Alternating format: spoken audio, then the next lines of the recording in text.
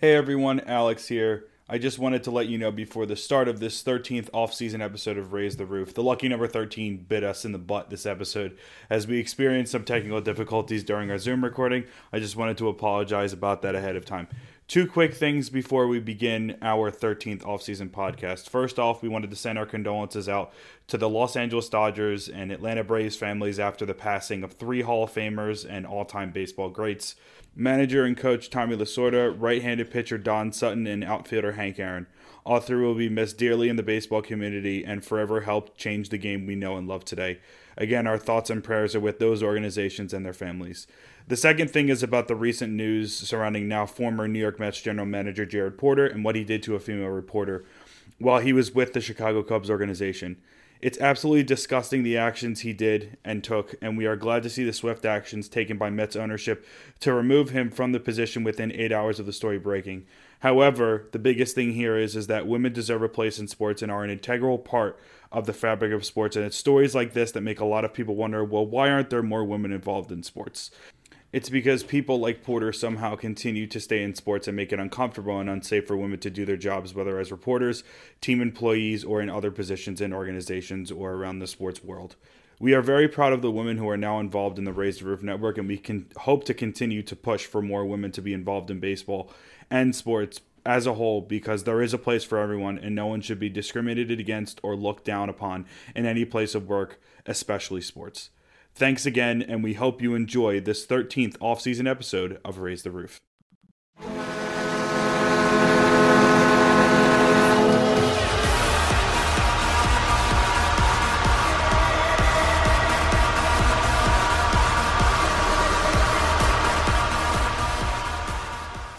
It's time to raise the roof for our 13th off-season episode.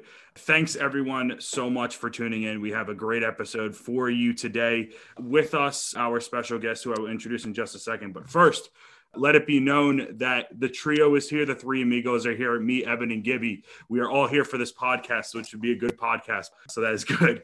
And we have a good guest. And we have a fantastic guest. You probably know him better as Wadini on Twitter, the man behind the Twitter account, Jeremy Daigle. Jeremy, how are you? Welcome to the podcast. How's everything going? Yo, thank you for having me on. I'm doing good. So we're going to start out this lucky 13th offseason episode once again talking about who might become our rival at some point, the Padres. Front office rivalry. Yeah. Let's do it. Let's call it that. So the Padres are back in the news. AJ Preller cannot stay away from the headlines. The Padres traded for Pittsburgh Pirates starting pitcher Joe Musgrove, who came over in a 3-team, 7-player total trade. The other piece that didn't go to the Padres was Joey Lucchesi, a left-handed starting pitcher who ended up going over to the Mets. I know that we had possibly discussed him as a future maybe trade target for the Rays. Obviously, that's no longer in the cards. How do we feel about this trade for all parties involved? And why is it now that the Padres are deciding to go all in, this Musgrove deal now being the third starting pitcher that the organization has traded for this offseason? Obviously, they got one thing on their mind. They want to topple the Dodgers. They want to take out the king of the kingdom. You know, they want to represent the National League. So I think that's obviously their goal here. They're kind of just going all in on the on this year, I think, and it'll just be interesting. You know, we'll have to see how the team actually plays, but they're getting really close to those Dodgers. I feel like possibly the only reason they did this deal, maybe they have an injury that we don't know about yet, or they're worried about one. That's the only reason, because right now that pushes Paddock most likely back to the 5 spot in the rotation, if I'm correct. Personally, they now probably have one of the best rotations. They already did have one of the best rotations, but now they probably do have the best one. Yeah. I mean, I agree that I think it is. I mean, every year the goal is to win the division and ultimately the World Series. But I think after last year, the Padres realized that vision is closer than they had previously thought. And so they see these opportunities to go get starting pitching, and they've done it. But they also, another trade in which they give up, 3 or 4 prospects. Like, I think the Pirates did really well in that trade. They're already in the rebuilding. They were last in the NL last year, I think. They're already in the midst of rebuilding. So I think this trade just, because in the end, the Padres don't really need him, but I like what the Pirates did there. Yeah, I can agree with that. I kind of feel like the Pirates could have fleeced them. There's a chance that they could have. I mean, the main guy that they got, like the main person they wanted was Hudson Head, and people have compared him to top prospect Brandon Marsh. So, I mean, he's still young, 19 years old. He still has a grow, but the Pirates did very well in that deal. Clearly the Padres have been kind of selling themselves short on their future and their future depth to kind of start winning now. Like, I mean, clearly that's what we see. You know, they're trading away a lot of their prospects, so it'll be interesting to see how much this group can produce and if it can profit for them. You know, if it can be if it's going to be a good move, if these are good moves they're making, or in the long run they'll be looked down upon. It'll be interesting to see, definitely.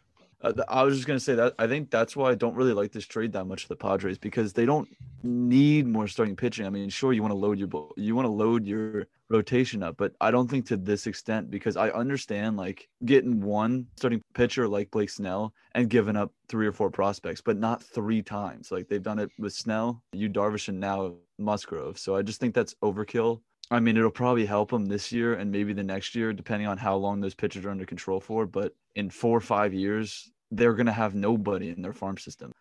It should make them a contender more than what they were before. I don't know how much more, considering that Musgrove has been a good starter, but he hasn't been amazing. They're adding another rotational piece to their pitching staff. They definitely are loading up, and I don't know if they're going all in on 2021, but who knows? The Padres weren't the only team making headlines recently, as the evil empire in the Bronx has awoken from its winter slumber with nightmares of Mike Brosseau's series-clinching home run replaying in a loop for months on end. Yes, the New York Yankees have made a few offseason moves in the last week, most notably re-signing second baseman DJ LeMahieu to a team-friendly 6-year, $90 million contract. Along with DJ, the Bronx Bombers also brought in 2-time Cy Young Award winner Corey Kluber on a 1-year, $11 million deal. However, the right-hander hasn't been fully healthy since the 2018 season. How do we feel about both of these deals, especially the LeMahieu contract? So I would say that obviously the DJ LeMahieu deal is a good deal. I think $20 million for DJ LeMahieu is kind of a steal. It wasn't even $20 million either. Yeah, it was like 15. Yeah, it was 15 a year. Kind of crazy. Like I feel like he could really go get his money, but I guess he really likes being a Yankee. So for at least one more year or a few more years. So I like the DJ LeMahieu deal. Obviously, he's proven himself. It'll be good for their team. The Corey Kluber deal, $11 million, and you got a lot of concerns. I guess that's like kind of chump change to the Yankees, but you know they've been spending less this offseason definitely. So it's kind of surprising that they would. It's kind of a takey chance, but you know it's Corey Kluber. You know he's gonna try. He's gonna bring something back. I'd obviously be concerned about all those injuries, but I think it's kind of a little bit too much money for Corey Kluber, but it's a Yankee deal, so it makes sense to me. So I like both of them, to be honest. First off, the LeMahieu deal, I think the Yankees did incredible on that deal. 6 years, I think, is too long. I think it should have been more about 4 or 5. $90 million to steal, though. Definitely. Compared to what it was supposed to be around, like at first they said rumored around $120 million. Get him for $90 million to steal. And for Kluber, I think that's too much. I think I would personally sign him probably if I was a GM. I'd probably sign him personally. And we haven't fully seen him pitch healthy in 2 years, so I don't know if he's still got the stuff that he used to have. And I agree with everything you said before. I think it's just too much money personally. But the Yankees do have the money, so yeah, I mean, first of all, I have no clue how on this earth that LeMahieu only is getting $15 million a year. The Yankees did, like Jeremy said, they did an amazing job on that contract, because despite all the rumors said that he was going to LA, and somehow New York's paid him $15 million a year. And for 6 years, I agree it's a little too long, because he's 32 right now, or 33. I mean, that's practically somewhere in that age range. The end of that's practically, he's going to retire a Yankee probably. So that might be a little bit too long, but I mean, that price tag is unbelievable. That's one of the best signings I think I've ever seen in recent memory. And second of all, on Kluber, yeah, I think it's too much. 1 year's fine. I think I like the 1 year deal, but if I was the GM, I would have probably given him $7 or $8 million, just because he started one game last year, but he pitched like an inning, I think. And then 2 years ago, he was 2-3 with a 5.80 ERA. So that's just not that good. He's been injured. He's not. I just don't think that's worth double-digit million in the millions. But it's a good signing nonetheless. It's just for a little bit too much. And they saved when they signed LeMahieu, so they had a little bit extra to spend. So they kind of just spent it all on Kluber, I feel like. And going back to like a podcast we had earlier about who we want as a pitcher coming to Tampa, like that kind of frees up Paxton a little bit. Paxton was one of the names that we brought up. And I personally really want him just because he's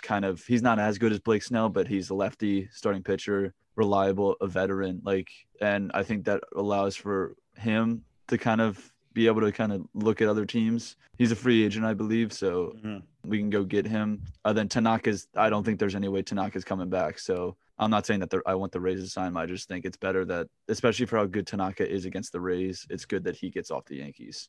Yeah. Like you were saying before about Paxton, I would love Paxton. I agree. He's a cheap buy too, so he's a good fit for the Rays, I think. He should be cheap. He shouldn't be asking for like 4+ years. He should probably be around 1 or 2 years.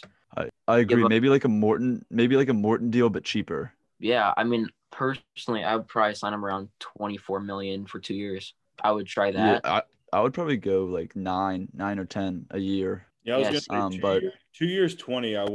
I'm curious if you would bite at that. Yeah, I mean, It depends how much other teams want him. I assume I personally assume many teams are probably interested in him. We just haven't heard. I mean, his best days, I'm hoping with us re-signing Zunino, and his best days being as a Mariner with Zunino behind the plate would hopefully attract him to the Rays. But again, we don't know if the Rays are interested in him. It could be maybe too much of a price tag to be able to look at. But I mean, even people may look like maybe like be past the ERA and all of that stuff, or people could look at the ERA and like, man, he sucks, but really he doesn't. Like, he's really good. And I think the most important part is that he's a veteran. Like, our rotation next year is going to be very young. I mean, Walker's pretty old, but he's not like I don't know if he's a veteran leader like Morton was for a team, and I think Paxton could be. And we're going to need that because, I mean, Honeywell might start. I don't know, with McKay starting, with Yarbrough starting. Those are three. Glasnow is even young. Like, all four of those pitchers are young. So this is true. Definitely use another veteran, just like Morton was. Yeah. 32. I mean, he's much younger than what Morton was, because Morton was 36 when he came over. So honestly, that plays in the Rays' favor big time. Definitely. Yeah. So about the LeMahieu deal, they got him for a steal. I don't know how that happened, but kudos to them. You have the second best second baseman in baseball. Congratulations. Second best second. Honestly, you just got to admire the hell out of that signing. Like that. It was a good signing. It was a good yeah. signing. The Kluber deal, I think that right now I would have said max like 8 or 9 mil. But again, 11 doesn't seem like crazy expensive. But I think right now, the type of pitcher that he is, it could end up benefiting them big time, and it could also end up blowing up in their face big time. So, 11 million doesn't seem like a lot to the Yankees, but it could still be a lot. So we don't know 100% what's going to happen on that, but it'll be interesting to see what happens. We have 2 Rays-related stories now to kind of finish off our news segment of the pod for this episode, starting with arbitration and the arbitration deadline. The Rays had 6 arbitration-eligible players and were able to sign 4 of them by the deadline. Those 4 players being Yanni Chirinos, Manny Margot, Joey Wendell, and Tyler Glasnow. That leaves Ryan Yarbrough and Ji-Man Choi as the 2 players who weren't able to settle deals before the deadline, meaning that they have to sit through arbitration hearings. How do we feel about the arbitration deals, and is there any doubt that Yarbrough or Ji-Man won't be able to agree to deals with the organization through hearings? I think, it's always going to be difficult when you're negotiating with the Rays. So, obviously, the contracts, I don't think, they could get what they're kind of looking for, but, you're not going to see, I don't feel like each party is going to be satisfied with what happens at the end of these arbitration deals, because that's just not the way the Rays are. But it should be good, I think. That's probably the hardest part for the Rays. I mean, not the Rays, the players going to arbitration. It probably sucks for Choi and Yarbrough because they probably had to sit through just them going off and not necessarily why they suck, but why they should get lower money than what they think they should be getting. But I think thankfully they're not going to be making nearly as much as Pham was. I think the biggest reason Pham was traded last year was because of the arbitration hearings, and because he was most likely getting his side because he was a really good player. Choi and Yarbrough, they were close as well. Like they're closer to the Rays in my opinion to like what they're, how do I say this? The money wise, I think it was closer to what the Rays kind of wanted compared to like I think they wanted way more than what the Rays were going to give them. Yep. Yeah. I think it's fine, but I think it's definitely something to look out for just in case. Yeah, that's a good point. I mean, you never know with the Rays. Stu literally could have just said you stink, and that's why you're not getting like this money. I mean, you never know. But I mean, that was more of a joke. But it is very tough for the players in this situation because despite the fact that this is going to happen when you play for a small market team, it still sucks because you helped. I mean, especially G-Man more than like Yarborough, I would feel like. G-Man, the face of the franchise. I mean, he is one of the more likable guys, maybe if not the most likable guy on the team. A lot of my friends at school, whenever I'm watching a Rays game, they only know G-Man. And I think that speaks a lot. Amazing. Yeah, I think that speaks a lot to his personality. And we have a player that went to Maryland on our team. And I think that speaks a ton to how likable G-Man is as a guy. And it kind of sucks for him to go into this. He's like, he thinks he's like kind of the man, if that makes sense. Not cockiness, just like everybody likes G-Man. him. He is G-Man. Like he's kind of a brand. He is not the man. He is G-Man. And it sucks for them because they know they're not. They know they're not going to get paid that much, but it stinks kind of to see all that success not be rewarded in money. It also sucked. I don't think G-Man's necessarily happy. I don't think they necessarily would be anyways. But Choi sent out a tweet as well the other day. Maybe it could have nothing to do with the arbitration hearings, but considering it was like perfect timing, there's a good chance it would be. It was just like a little being unhappy, but I didn't even think that was possible. I didn't think it was possible for G-Man to be not happy, but yeah. The Rays will do that to you. Yeah. Stu. Are you talking about this one with the long nose sad face, and then it's a gif of himself, and he's just shaking his head? Yeah. Is it that one? Yeah. Yeah. There you go. Seems a little mad. Might be it. I don't know. It's okay. He'll get that smile back on his face. Yeah, I mean, they weren't going to sign for crazy amounts of money, so honestly, all of the deals are going to be team friendly. It's great that they got Glass now for $4 million, considering he's going to be the ace of the rotation this season with Snell not here anymore. That's quite good. Oh, definitely. For how long? Is it just a year? Yeah, it's just a year, but a year. I mean, $4 million, that is extremely team friendly. That helps them out big time moving forward, and I think that's a big thing. Yeah. Kind of our last big Rays news. So with the arbitration window closed, now the international signing window opened up on January 15th. It usually opens up on July 2nd. Obviously, with the COVID-19 pandemic, things were changed quite dramatically this season. The Rays took full advantage on the first day, signing 2 top 20 national prospects, Venezuelan shortstop Carlos Colmenares, who is the number 4 prospect on MLB's top 30 list, and the Dominican Republic outfielder Johnny Pirone. I think that's how you say his last name, the number 17 prospect on that list. What do we know? And in total, the Rays signed 10 guys on that first day, 6 shortstops, 3 pitchers, and 1 outfielder.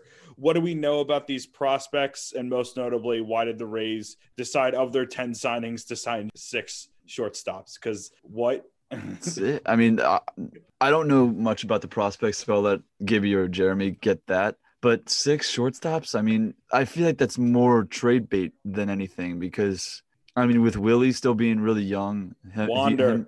Wander, like that's what I just don't understand it. They got the market cornered, dude. Like, if you want a shortstop, you go to the Rays. You go through the Rays. No kidding. We got a monopoly on the shortstops. Like, are you kidding? Like, I mean, I really hope it's mostly just for trade bait, which is smart in the end because, I mean, you're not really that wrong, Gibby. Like, if you want a good shortstop, come to or talk to the Rays because apparently now we have a plethora of them. So well, that's like our outfield depth. Apparently, our current outfield depth, it's like anyone can play left field. Yeah, it's just like left field depth. Anyone on the Rays, other than Kiermaier, pretty much anybody.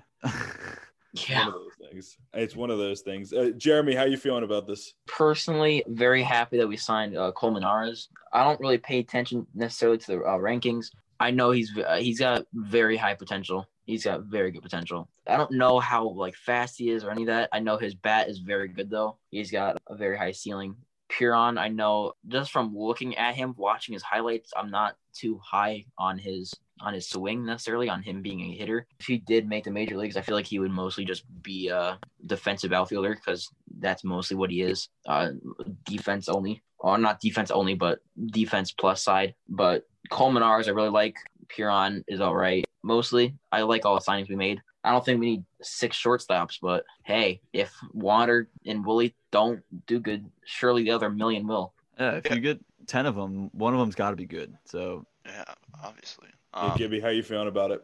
So with all these shortstops, you got to think like, what are they thinking here? Do they want to move? Gosh, I shouldn't even say this, but do they want to? Are they thinking about moving Wander? Don't say it. Why did you have to say it? Like, there's no Like, shot. No shot, but There's no chance. see, now there's a shot because you said got something, you moron. I mean, Colmenars is number 4 on the top 30 international prospects list. So I mean, he's pretty good.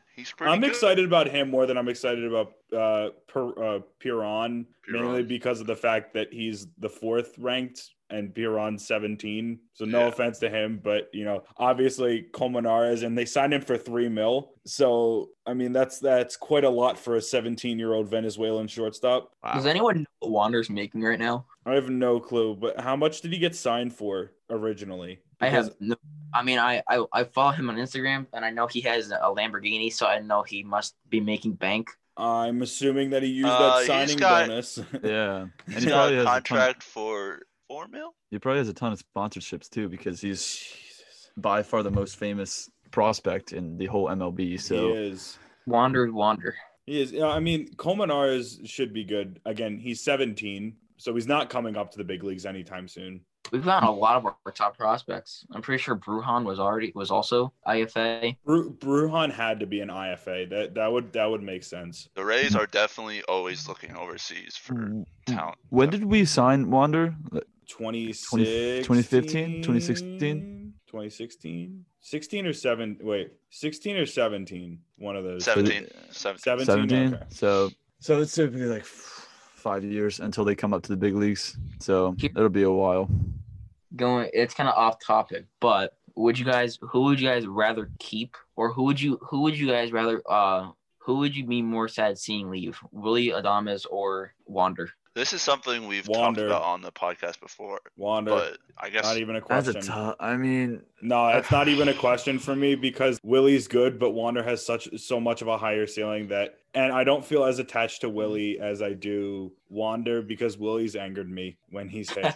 Because he's very inconsistent at times. I would also say Willie, or I would say Wander. If the question was who do you be sadder to see leave, I would be Wander, but it would be closer than Alex is saying, just because Willie's a proven amazing fielder, and he's also a heart and soul of the team. He is, and see, that would be bad, but I have this feeling that Wander's going to become that.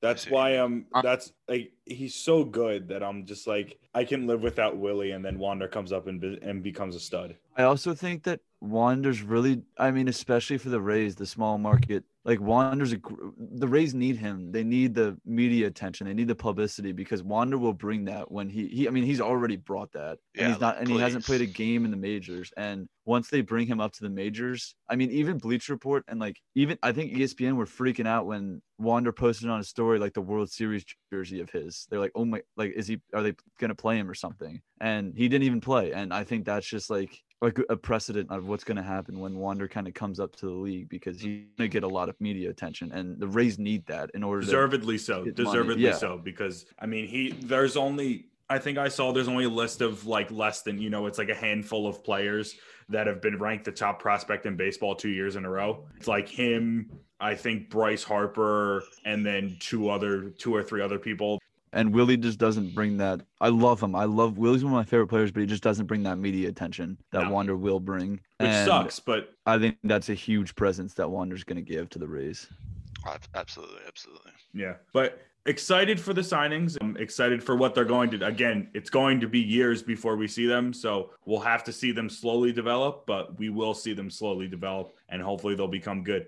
Call me crazy. I would personally, I like being under the radar in a smaller market. I know it's gonna be big for us when we get Wander, and I doubt we trade him. But I feel if we were to trade Wander, come on, he's the best prospect in baseball. we're bound to get something good. Yeah. I feel that's what I see. I just don't want to think about that. That just hurts my brain. I know. Like, we've been But- Wander for DeGrom. Do it now, Cohen. I want it. Wonder for Is the One Or for one. Castillo? You want Castillo? Wander for Castillo. He's not worth Castillo. I mean, Yeah, 1 for 1 maybe, yeah, but yeah, I think he's worth like so much better of a player. Jeremy, I agree with that. I do agree. Like, I feel like his price is so high, but I think most Rays fans, including me, we've waited so long. We've heard so much about this guy. I want to then we see take it him away. to It's a start at bunch of least helmet. once. And then someone takes him away. Like, I want to see him in the Powder Blues once. Like, Yeah, just There was Like- one season. like just There- one season. well- And then if he's really Training. good still, then I hope we keep him. But I understand if we move him because we could get like a haul back. And Oh, I just think absolutely. I just like I like that idea, Jeremy. I just think that most people are kind of sick and tired of waiting for him. They really want to see him play. Agreed.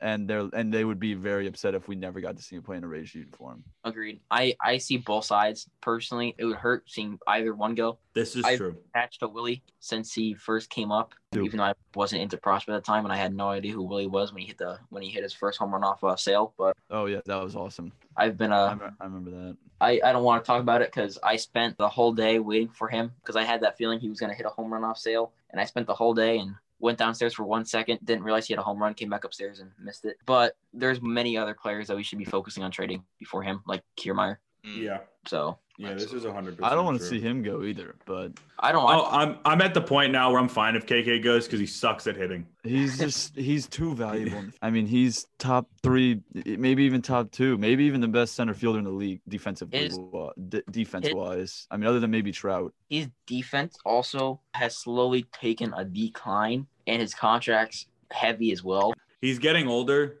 He is getting older. He can't hit. He he had key hits in the playoffs, but like overall wasn't that good. Yeah, he went off in the World Series. Yeah. He did, but it's just like, where was that at in the regular season? Because it just was non-existent. We used that in many games.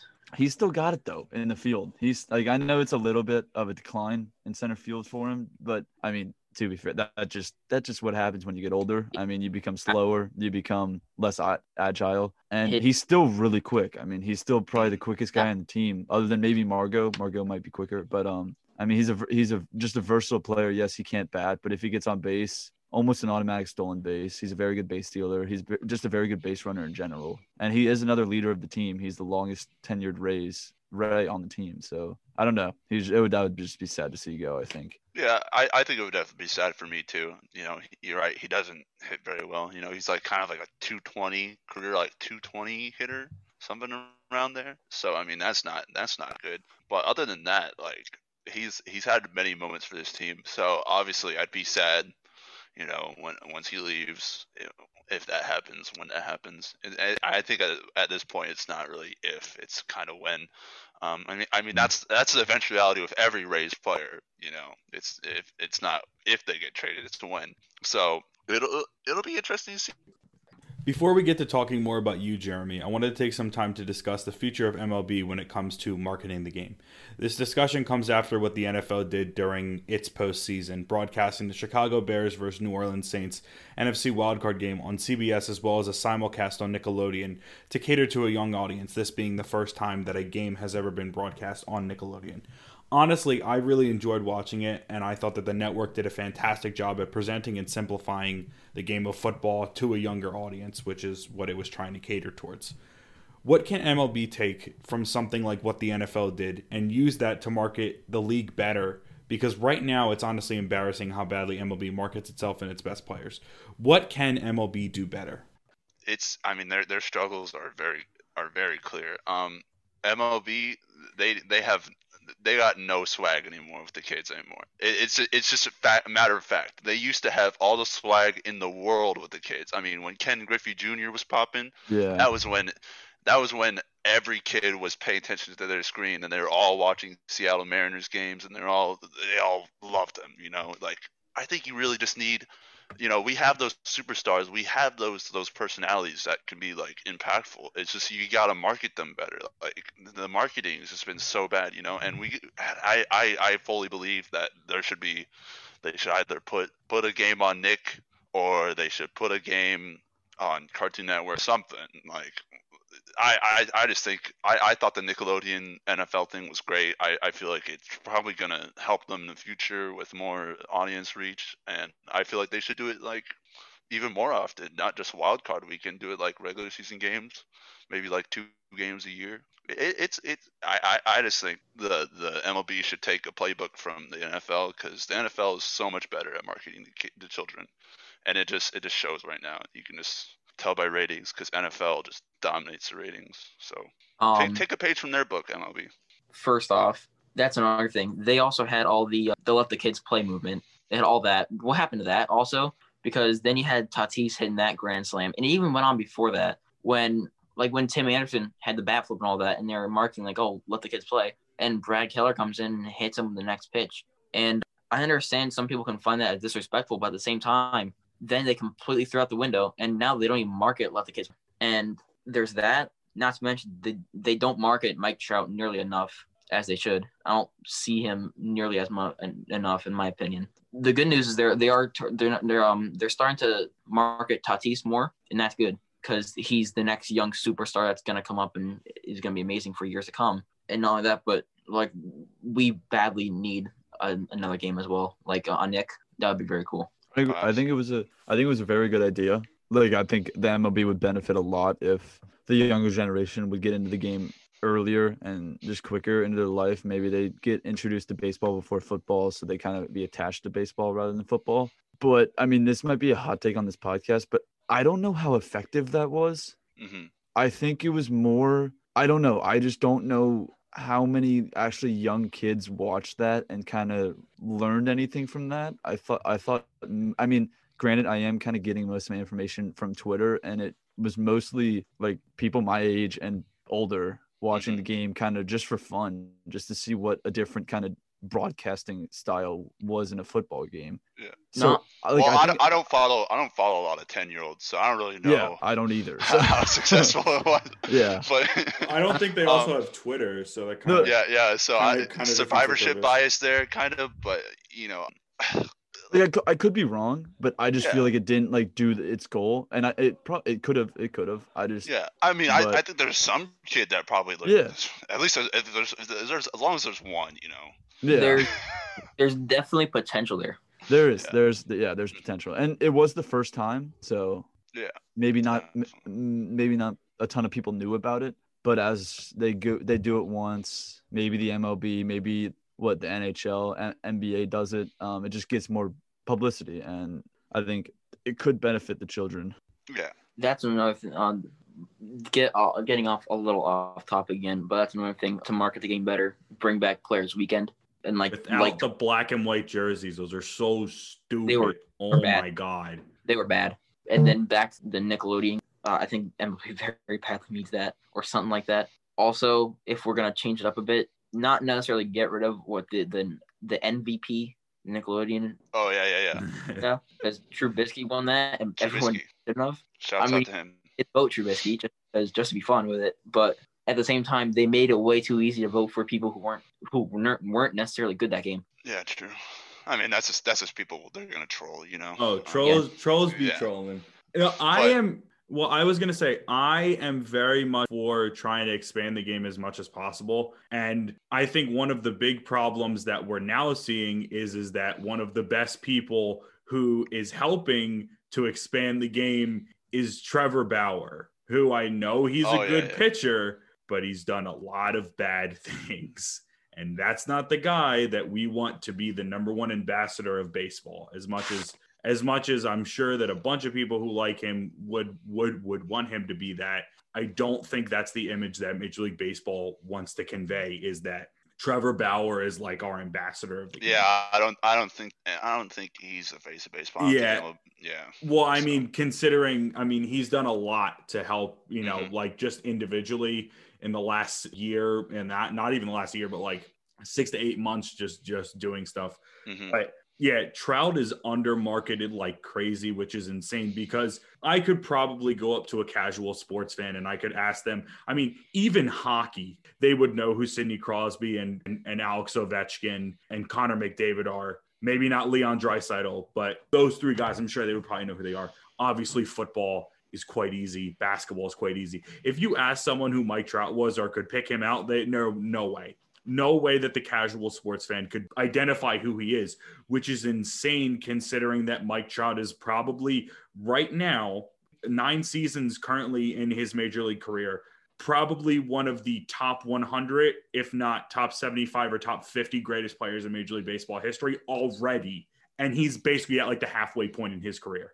So the fact that they can't market him is just insane. There's a bunch of different ways that they could do this and they could cater this to a younger audience of people. That's actually another. I didn't even think about that until now. There's actually only 2 baseball games that people would actually recognize, like a casual baseball fan would recognize. It's MLB Show, and you got what is it? MLB. I forget. Backyard baseball. Not even backyard baseball. That I haven't. Well, 2K probably not. Maybe like out of the park baseball. Yeah, a lot of RBI. old people would be like home run derby stuff. Ken Griffey Jr.'s All-Star Ken Baseball Griffey or something Jr. like Yeah. that. Oh yeah. Listen, they don't. I feel like they don't have enough of like baseball games out there, and you saw how it did. 2K went out right the window. They had their games. They had theirs, and they had MLB 12, MLB 2K12. They had MLB 2K13. That was the last one, and that was I think at least they cornered the market with MLB The Show for sure. Yeah, and that's the only game that people mostly buy. Even then, I don't think MLB The Show really gets marketed that much as well compared to like other games like 2K and all that other ones. They just need to find a way to market the game better in any sort of aspect. Yes, but that's it. And just like what Alex was saying before about a casual sports fan in general probably wouldn't recognize Trout. I can probably confirm this. I remember my 2 best friends. They're heavy, diehard NBA and NFL fans, and we weren't really quizzing, but I asked them a question. And I said, how much? I asked them how much do they think Mike Trout's contract would be worth, and the answer they straight up gave me was, "Who's Mike Trout?" Wow. So that says it all. Yeah. If I've ever heard it before, like. Yeah, Absolutely. As of now, we can hold out hope for some progress being made on the marketing side of things for MLB in the years to come. Now it's time for us and for you to get to know Jeremy a bit better. So, starting off, Jeremy, tell us your story of your Rays fandom. When did things really first start taking off for you? So first off, the Rays, I mainly started watching the Rays when I was basically 4, and I was in 2008 when we did make the World Series. But for me, and I've said this on Twitter before, I was born to basically 4 teams to like. It was between the Yankees, Red Sox, Rays, and Mets, because everyone else in my family, I'm the only person in my family born in Florida. So automatically I always had a disadvantage. I made the right choice and hated the Yankees, but mostly I was kind of just attracted to the Rays the most. And that's because that was my local team, and they were basically the only team I could really watch as well back in 2008 as well. And I could watch the Red Sox because we had them, and I really don't even mind the Red Sox that much. I don't like them nearly as much as I liked in like 2017, 2018. Right now, I don't really like them at all. But I was the only one in the family born in Florida. Even now, I'm the only one in my family that likes the Rays. Everyone else, my dad is a Yankee fan. My mom is a Met fan, or not a Met fan, Red Sox fan. My grandpa is a Met fan, and my grandma's a big Red Sox fan. You guys are all over the place. Wow. Your family's crazy. You make the house divided term legit. It's not even my grandpa. My grandpa was a Red Sox fan. I have a ton of uncles and all that. Most of my uncles are Met fans. The other half of my uncles are ton of Yankee fans, and this just seems like there'd be so many different arguments and problems that would come up at the dinner table. Yeah, I can't imagine Thanksgiving dinner. That would be just constant baseball talk. Easy solution. We just don't. We try not to get into sports. Leave sports out of it. So it's not even leave politics out of the table. It's leave sports off the table. Oh yeah, that's where the real blood comes from. Oh yeah, no. If sports are mentioned on the table, I immediately said, well, in the end, we made the World Series last. So. Oh yeah, that's the biggest thing. That's the biggest thing. And then they're gonna beam a 98-mile-per-hour fastball by your head. Yeah, me too. So are you from the area? Do you live in the Tampa Bay area currently? No. Okay. 2 hours out of Tampa Bay. Okay, so How often are you getting to games over the course of a season? And are you going to different minor league affiliates? Are you going to spring training? For me, I live an hour out from our spring in Port Charlotte. I live an hour from Port Charlotte. I live about 2.5 hours or two and a half hours from the Trop. I try to get to at least I like we don't get to many race games. We get to at least probably one or two Port Charlotte spring training games a year. We don't get to any minor league games, and with Port Charlotte not even our affiliate anymore. I've actually never been to a Rays minor league game. Mhm. I've been to a ton of Twins minor league games because I live like 15 minutes from I think the Mighty Clams or whatever they're now. And then I've been to a ton of or not Red Sox games, but I've been to some college games as well because 5 minutes from my house there's I forget who plays there, but there's a college team plays there. We have a ton of college teams in my area, but I get to probably about 2 or 3 Rays games a year. Back in 2017, I got to 7, and that's probably the most I ever got to. I'll probably never get to 7 again, but that was a fun time. In 2019, I got to, I think, 2. I got to the Rays July 4th game, and then I got to one against the Blue Jays. The Rays games are amazing to go to. So, Jeremy, since you are a decent driving distance away from the Trop and live in a family where there are numerous favorite teams, how is that viewing experience like for you as the Rays fan in the family? No, actually, I watch the Rays games with my dad because he actually doesn't mind the Rays. Okay. Yeah, so I'll probably about 60 of the games I'll probably watch on my own. I'll probably watch like the late night games. If we're out west and all that, I'm going to watch in my room. I'm going to watch right when I'm going to bed. If it's like an early 1 o'clock start, I'm watching my own. If it's going to like start though, like at 7, I'm probably watching downstairs with my family. My mom doesn't really watch, but yeah. Okay. When you go to games, do you kind of circle when the Yankees and Red Sox play just to like kind of give your mom and dad their team too, and then your team? Yes, I love watching the Yankees and Red Sox play. It's always right. Oh yeah, what did your dad think about kind of what happened between the Yanks and the Rays this year? He hates Chapman.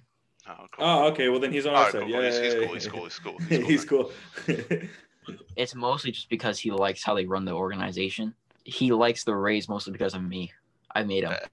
There we go. You got him on the good side. Yeah, no, he's in neutral. He's in neutral. Okay. I respect that. So from that, let's talk about Twitter for a little bit. So obviously you're quite a big presence on Rays Twitter. You're part of the Rays, and it's quite a good time. When did Twitter first become a thing for you? When did you start really getting into it? And at what point did you realize that you could possibly become a presence within the community to where you are now? Yeah, I joined Rays Twitter in 2019 when we were facing the Mariners, and it was like a week before that. Actually, it had been since basically 2018. I had been following Rays Twitter since like 2018, not totally Rays Twitter necessarily, but I had been looking at the Rays and seeing what everyone was saying. But in 2019, I really wanted to join Twitter, and I was like, okay, that's it. I have to join it. So I did join it, and immediately I joined. I connected with a lot of the Rays fans, and it's been a really good experience for me. And I've gotten along with every single person, basically. I mean, there's probably been a couple that hate me, but that's mostly because I talk a lot. So there you go. Like when I say I talk a lot, I mean I can talk trash at times. So yeah, talk that smack. Talk that smack, dude. Sometimes you gotta talk that smack. Haters gonna hate. Sometimes you gotta talk that smack. I remember when we designated a Renfroe for assignment, and some guy retweeted that and added me. And told me, goes, oh, well, guess what happens when you don't listen to me or whatever. And I was like, really? He went out of your way just to go ahead. And I was like, man, I'm living rent free in here. But I love Rays Twitter. It's fun. Yeah, Rays Twitter is a lot of fun. It's been a fun ride recently. It's a nice little community. It really is. Do you feel that? Do you feel that community sense, Jeremy, when you're interacting with people, especially like in the group chat and that kind of stuff? Oh yeah, full on. I mean, the community is growing big time as well. In the last year since I've joined, the community has grown. There's been so much growth in the community. Now I met like way more people that share the same knowledge as me and love watching the Rays and love cheering for them and all that. Yeah, it's also good to know they're out there. Yeah. It really is. I say that every time, Gibby. I say that every time too. I know, but Evan, it is a refreshing Evan, you've feeling. been in isolation like from any Rays fans. From You birth, and Alex yeah. for so long. Oh, I've been so way this more is- isolated than you. That I've been that way is more true. isolated than both of you. Because even at like Bulls games, I still see some Rays jerseys. Yeah, but true. yeah. Yeah, I got nothing up here in New Jersey. It's nothing. There is no. It's just Phillies What's fans. that? Ray? Like my uncle?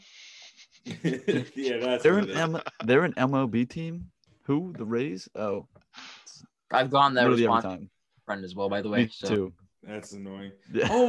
Oh, they're that professional lacrosse team. I've heard of them before. Oh yeah. It's not like we just won the pennant or anything. But, Yeah, it was whatever. It's fine. Uncultured people. Uncultured. All right, Jeremy, a few quick hitters for you before we end this. Favorite past, present, and all-time Rays player. All-time favorite Rays player, David Price. Okay. I, of course, as well, 2008, when I first got into it as well, he was coming up, big-time prospect, and we started him off in the bullpen, closed out the 2008 ALCS for us.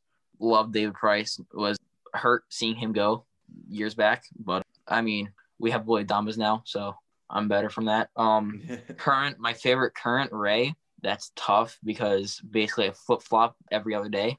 Okay. Between who I like the most. And once again, when games are going on, I can easily love Willie Adames, and then he can easily make an easy error, and he can immediately just go down to my hatred list. If Blake Snell was still on the team, it would be Blake Snell. But he's gone now, so I would probably say KK just because he's been the longest here. I have his jersey right now. I love KK. I've never gotten mad from him. I do like KK. What about past? So not all time, not current, but just another guy that you really liked. As a Ray? Yeah. As a Ray. Oof. Desmond Jennings. Ooh. Dude, I like that pick. That's our first Desmond Jennings shout out on the podcast. I used to love Desmond. That's a good pick. I like that, Jeremy. I don't know why, but I don't know why. Him and Yunel Escobar, actually. Him and Yunel Escobar. I like this guy. I like him. Yunel is my guy too. He was great. Both of those guys. Those are some good picks. My first ever Rays game I went to, it ended on a Yunel Escobar walk-off, so well then that's a sentimental pick. I like that. It wasn't necessarily, doing anything. I mean, it was bases loaded and a wild pitch, and he scored off of that, but I miss Yunel Escobar because I loved him when he was a Ray as well. And I actually thought I didn't realize how much time he actually spent. I thought it was way longer than just like 2 years with us, but I didn't realize. But nonetheless, though, I really liked him. I think he also started like a benches clearing incident with the Red Sox as well. I remember we that. do like that. Yeah. And then Desmond. We like the feisty guys. Oh yeah, no, I love the feisty guys. I love him. And then there's Desmond Jennings. It's really weird. He's always stuck with me though. I've always liked him. He was just a guy where like even when was with us, he was always the guy that I always thought was gonna break out at some point. He just never truly did. Yeah. And it sucks, but I did really like him as well when he was a Ray. That's a good way of describing him for sure. I mean that I'll never forget Desmond Jennings's what was it, 2-run double in the 2013 wildcard game? I think down the left field side. You guys remember that? I don't know if I 100% remember it, but I don't know. I really liked them. I really liked Desmond Jennings when he was. He came up in big spots, which is the most important thing. He did. If there was one other guy I would pick, it's probably Will Myers as well. If there's one other guy I'd pick, it's probably Will Myers. It's another good choice. All right, next thing. Obviously, the Trop has quite a reputation, gets quite a reputation for a bunch of different things. A, do you think that it gets a bad rep? And B, from the times that you've been to the Trop, what do you think is the most, is the best amenity, best thing about it? In my opinion, I definitely think it gets a bad rep. It shouldn't get nearly as bad of a rep as it does, in my opinion. I will agree. It is probably bottom tier, and the outside really doesn't look as good as in my opinion, as like the inside. The inside's in my opinion is phenomenal. Mm-hmm. And I've had bad experiences in the past, but that was before they've all upgraded to like when they did all the refurbishments, or not necessarily refurbishments, but when they added all the stuff back in 2019, the food has gotten so much better. They added the seating out in the left field. What is that? I don't remember what they call it, but the left field back wall. They had all yeah, like the left field terrace ledge. area. Oh, left field. Yeah. Sponsored by Louisiana Hot Sauce. And that's I have never visited back there or whatever, but in my opinion, the best part of the ballpark is probably either the Ray tank or there's the center field, back of the center field. Either way, I mean, I really like the whole park. I really like. There's always just something about the Trop that I always love. And I don't like. I think it gets mostly a bad rap just because people like. And that's another thing. Most of the time when people like say like always complain about Twitter, it's always about, oh well, no one ever goes to the games, or oh the trap sucks, or and then when I'll ask them for like why it sucks or whatever, they'll just end up just sharing like a photo of like when it was back in like 2014 and it was like just old and just didn't look good, or back in like 2016 even. Like now the park has gotten so much better and they've done they've gone through so much to get The the lights, the lights are by far one of the coolest additions. I'm a believer that they should always shine the light blues up in the terrace so you can just tell where the ball is if you're an outfielder, and you want to try to catch a ball. But I guess that's like one of our advantages. Yeah, I think it's an People advantage come for here- us for it to be come here white and play. because we're used to it's it. definitely They're an not, advantage. yeah. I mean, we won 2 of those Atlanta Braves games this season because the Atlanta Braves just didn't know what they were doing out in the Trop. Especially if it's a cloudy day outside, you Ooh. can't see the ball. Like, Ooh. it's not good for opposing outfielders.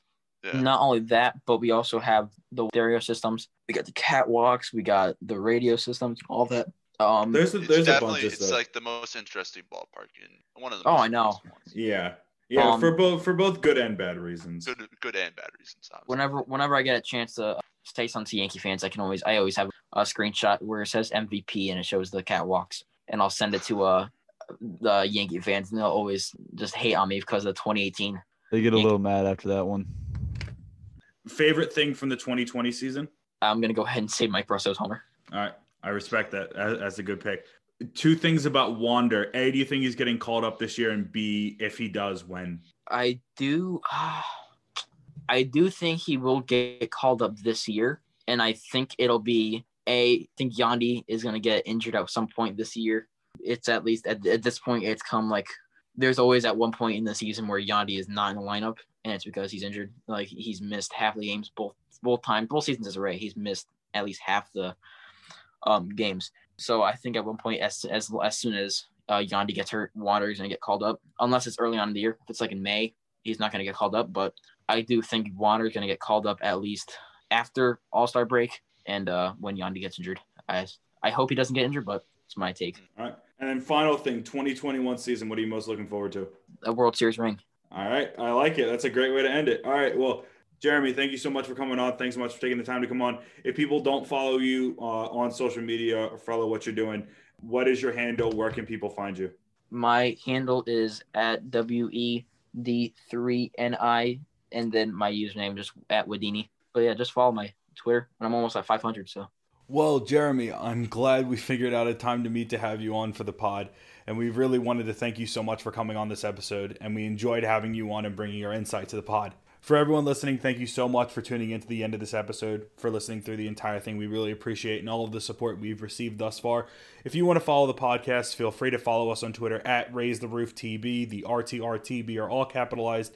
And on Instagram at RaiseTheRoofTB, all lowercase. If you have any comments, questions, or criticisms of the podcast, you can DM us on Twitter or email us at RaiseTheRoofTB@gmail.com, all lowercase as well. As for this podcast, feel free to subscribe and drop a review. We're on Spotify, Apple Podcasts, and Google Podcasts. So from all of us, stay safe, stay healthy. Please wear a mask and raise up. Raise up, baby.